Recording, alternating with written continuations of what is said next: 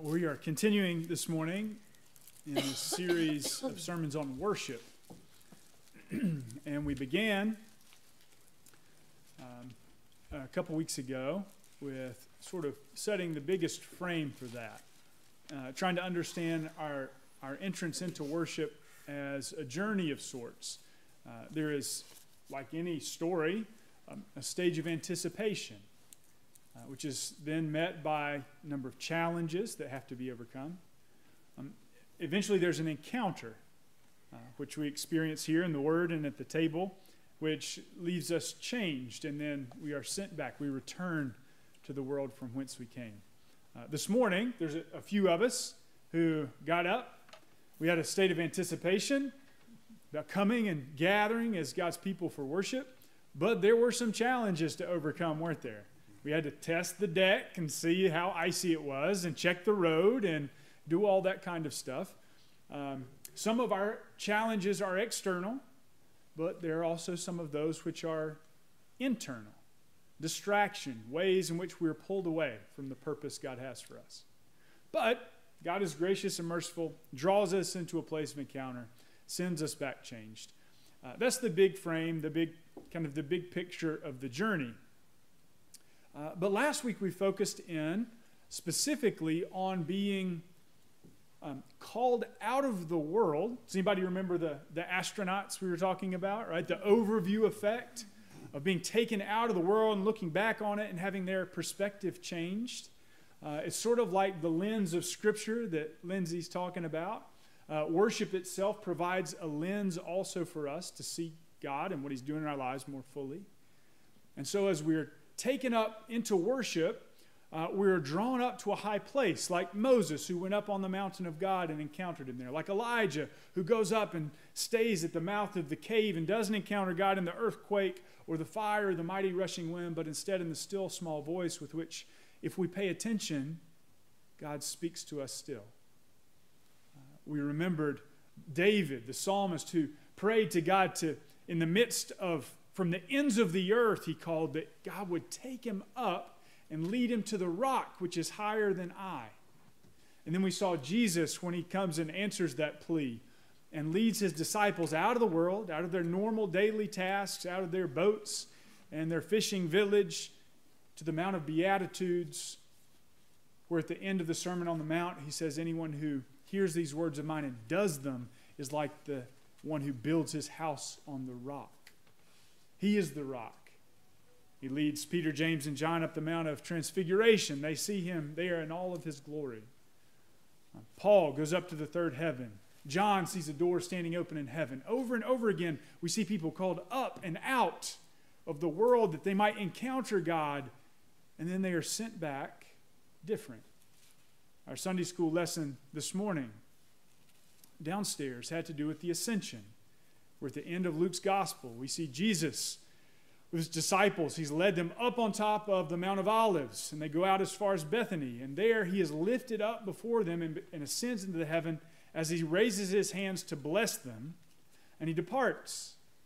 And they have this moment of encounter. And then they go back to Jerusalem, where they came continually every day to the temple to glorify Him. They experienced this encounter, and now they went back to Jerusalem different. We see this pattern playing out over and over again. This morning, what I want to do, since we've kind of set the big frame and we've also understood that in the context of Scripture, we see it over and over again, I want us to think for just a moment specifically about the call to worship. Call to worship. Often we hear, the Lord be with you, and also with you, let us worship God. For about the last 6 months or so, we have been using a different call to worship, slightly different call to worship. And so that is going to be our Scripture reading this morning.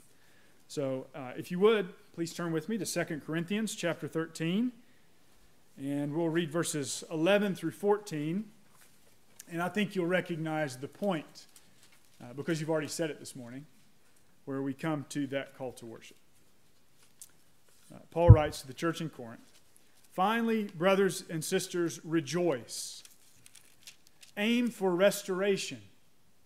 comfort one another, agree with one another, live in peace. And the God of love and peace will be with you. Greet one another with a holy kiss. All the saints greet you. The grace of the Lord Jesus Christ, the love of God, and the fellowship of the Holy Spirit be with you all. This is the word of the Lord. Thanks be to God. We're going to talk this morning about the call to worship, this moment where things change from being called out of the world and gathered together to the beginning of the journey that God has for us to the table. But first, I want to ask you a question. Let's just imagine it's Saturday afternoon or something. You're talking with someone from church, and they say, "Are you going to go to blank tomorrow?" What would you typically say? You going to go to church? You going to go to church tomorrow? How many times have you ever said that in your life? Yeah, a lot. You know what the word church means? The word church in Greek is ekklesia. Ek is like out of. Lesia is, I think, rooted in the word laos, or people. The church literally means the called out ones, the called out people, which actually begins to make a little sense when you recognize last week's whole sermon topic of being called out of the world. You are called out of the world to this place here where we are gathered in and then lifted up. We're called out of the world into what? The kingdom. Blessed is the kingdom of the Father and the Son and the Holy Spirit, now and ever, into the ages of ages. We announce our destination. We're called out of the world, just like all those biblical characters we just named, went through the list, and into the kingdom, that our perspective might be changed and that we might be transformed. We might encounter Christ there. We're called out. The church is called out. But here's the second part. We're also gathered in. Right? We're called out of the world, but then we're gathered in together, constituting the body of Christ in this place. So think with me just a moment. Let's just name some of that. We're called out of the world, and we've been gathered in today, recognizing that Jamie and Kay and Lindsay all celebrated birthdays last week. Jamie celebrating because he had a birthday and then a promotion of sorts. We're called out of the world, gathered in today with folks like Joy and Lydia and Jonathan and Chip and I, making plans to go to Nicaragua, thinking about mission, thinking about engaging with the folks there who are even today being called out and gathered in. We've been called out and gathered in today, and as we gather in, Bob's stories, remembering his brother who has passed into the arms of the Lord. We gathered in today. Kristen is unable to be here in person with us and usually watches online later, is with her mother in hospice care, who hasn't eaten in 3 days and appears to be nearing the end of her earthly life. We gather in today with Jessica Smith having celebrated a baby shower yesterday, and her and Megan Updegrove expected to be due in the next 3 weeks to a month. 2 more babies being born. We're called out and gathered in today as I got to see Corbin Bledsoe at Lily and Anna School on Friday receiving an award for the 9 weeks. He's figuring out elementary school.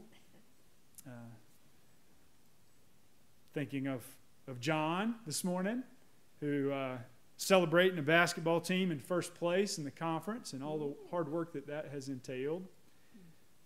Thinking, as we're called out and gathered in, of Roger Gregg, who had a health scare last week but is doing really well now, thank God. we're called out of the world. That was the focus last week. We're also gathered in. And as we're gathered in together in our real lives, and we make connections. We're talking about life here, and we're talking about death, and we're talking about work, and we're talking about play, and we're talking about service, and we run into each other. We're gathered up. All of these different elements and disparate elements of our lives. And we could go through each person here. And that's part of the beauty of God gathering us in. It's the small talk that we make in between. How's your week? What's going on? What's good? Where are you struggling? How can I be supportive? How can I encourage you? We're called out, but then we're gathered in. And as we're gathered in, something happens in a very, we tend to separate these things in our mind in a very literal way, which also has a mystical element to it. In that when we are gathered, the body of God in the world becomes visible. I often think of God's body as, of course, Christ is embodied. Christ takes on in the incarnation our human body, becomes a human being without ceasing to be God. And yet by the power of the Spirit, we are joined to his body such that we come to constitute his body. Paul talks about eyes and ears and hands and feet, right? But as we are gathered in, those eyes and ears and hands and feet come together, bearing many gifts, but sharing the same Spirit. So if someone is asking what's God doing in the world, and you want to see what that looks like, you want to have the kind of lenses that Lindsay's talking about that we can see, one place that you could come is here. Because on a Sunday morning, God gathers his body and we are constituted by it. And what do we pray at the table? That having received his body and blood, he would make us again his body and send us out into the world.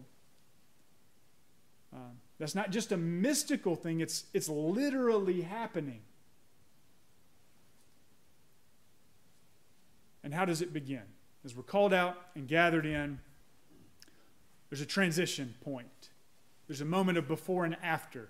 There's a line that is crossed, a lamp that's knocked in the floor. There's a particular moment, a before and an after, and it is marked like this. The grace of our Lord Jesus Christ, the love of God, and the fellowship of the Holy Spirit be with you all, is announced. And the people respond, and also with you. And we say, let us worship God. I want us to think for just a moment. What I'm trying to do with this series is to slow us way down.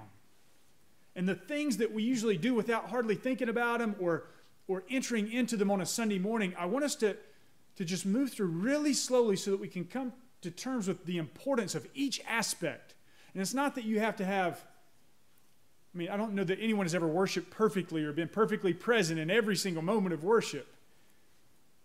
But what we're offered is an order, a progression, a journey that you can enter upon that transforms you, that brings you to that moment of encounter step by step and stage by stage. It's like the people wandering in the wilderness. It says that they go stage by stage through this journey of liberation from bondage to freedom in the land of promise, the land that flows with milk and honey. And so too when we gather for worship, we go stage by stage. So here's the 3 stages embedded in the call to worship. We begin with the grace of our Lord Jesus Christ. We're always greeted by the grace of our Lord Jesus Christ. The last breath that you took, the next breath that you will take, comes to us by the grace of our Lord Jesus Christ. Everything in your life is a gift. None of it required. None of it can be demanded. None of it deserved. Life is a gift given to us by the grace of Jesus. That is no less true when we begin worship. Here's the importance of that. Now, I've said this before a time or two, but I'm still trying to actually believe it and live it. when we are gathered together, called out of the world, gathered together, and we enter into worship, it is not something that we do. Worship is not something that you do. It is not the prayers that we pray. It is not the hymns that we sing. It is not the anthem the choir offers up. It is not communion that we primarily come to receive. No, worship in itself is a grace that is offered. It is a gift that is given because there is only one true worshiper. Again, one person who worships perfectly and fully each and every time and at every moment, who is fully present and able to enter in. It is Jesus. The whole book of Hebrews is about this, our great high priest. When we come in, there is one leading our worship, and it's not me. It's not the liturgist or the choir director or the pianist. It's not the announcers. It is Jesus Christ. He is the one who worships for you, in fact. And as we are gathered and become his body, we by the Spirit are joined not just to his body, but to his worship, to everything he gives. And so our worship is purified, and we can receive it rather than having to be the ones who offer it good enough or well enough. The session has been reading a book about this for about the last 6 months, and it's been difficult. It's a book by J.B. Torrance. It's called Worship, Trinity, and the Triune God of Grace. And after seeking to understand how Jesus is always the primary one, his grace for us, the primary one, the primary actor in all these things, he gives an example of this. And then you see how it completely flips how most of us approach our lives as Christians. J.B. Torrance was a Scottish pastor and theologian. He was in the United States. He was in California for a lecture series. He got there a day ahead. He was out walking the coastline of the Pacific Ocean. He was on the beach. It was during winter. There weren't many other people there. It was quiet. The wind was blowing. And he's walking the beach, and a man's walking toward him, and they nod and greet each other. And the man sort of stops and recognizes a Scottish accent that he hears. And he engages the man in conversation, J.B. Torrance, long enough, that the man reveals to him that right then, the man had been walking down the beach, trying to pray, trying to figure out how to talk to God because his wife was actively dying. She too in hospice care. She too with days to live. Her father had been a minister, but they had not been practicing their faith in years. And here he is on the beach by himself trying to figure it out. And a pastor and theologian happens to bump into him. What an accident, right? And so he presents him with this problem. He feels powerless to do anything to help her, to do anything to make it better. He can't fix the problem. He can't overcome death on his own. He's struggling. He doesn't even know how to pray. What does J.B. Torrance say to him? Does he give him an acronym and say, well, here's a good way to try, which is probably what I would have done, or here's the Lord's Prayer, try that. He doesn't do that. He says to the man, there's someone who's already praying for you.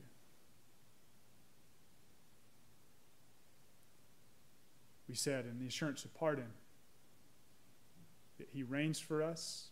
He prays for us. Christ's ascended ministry includes praying for you all the time. And Torrance says to this man, not here's how you can pray better. Here's what you can do. He says, here's what is being done for you by no one less than the Lord Jesus Christ. God, who knows something about death because he's entered into it and then walked out the outer side of it.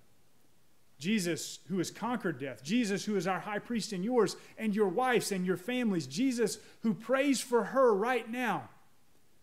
Even as the Holy Spirit prays from within you with groans too deep for words. You can't articulate it. You can't pray perfectly. God is actually even doing this on your behalf. The same thing is true when you come to worship.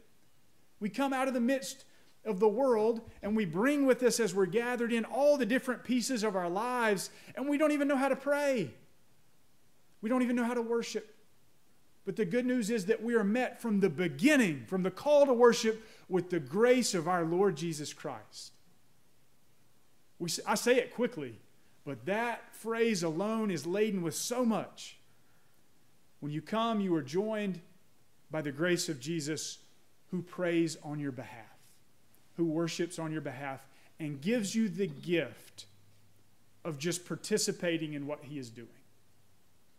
Worship is a gift God gives to you, not something that you take to God and owe to him, though he is worthy of it. It is a gift he offers you. And this, of course, is grounded in God's love. The grace of Christ, grounded in God's love from all eternity. For God so loved the world that he gave his Son, who in his grace invites us to share in his life.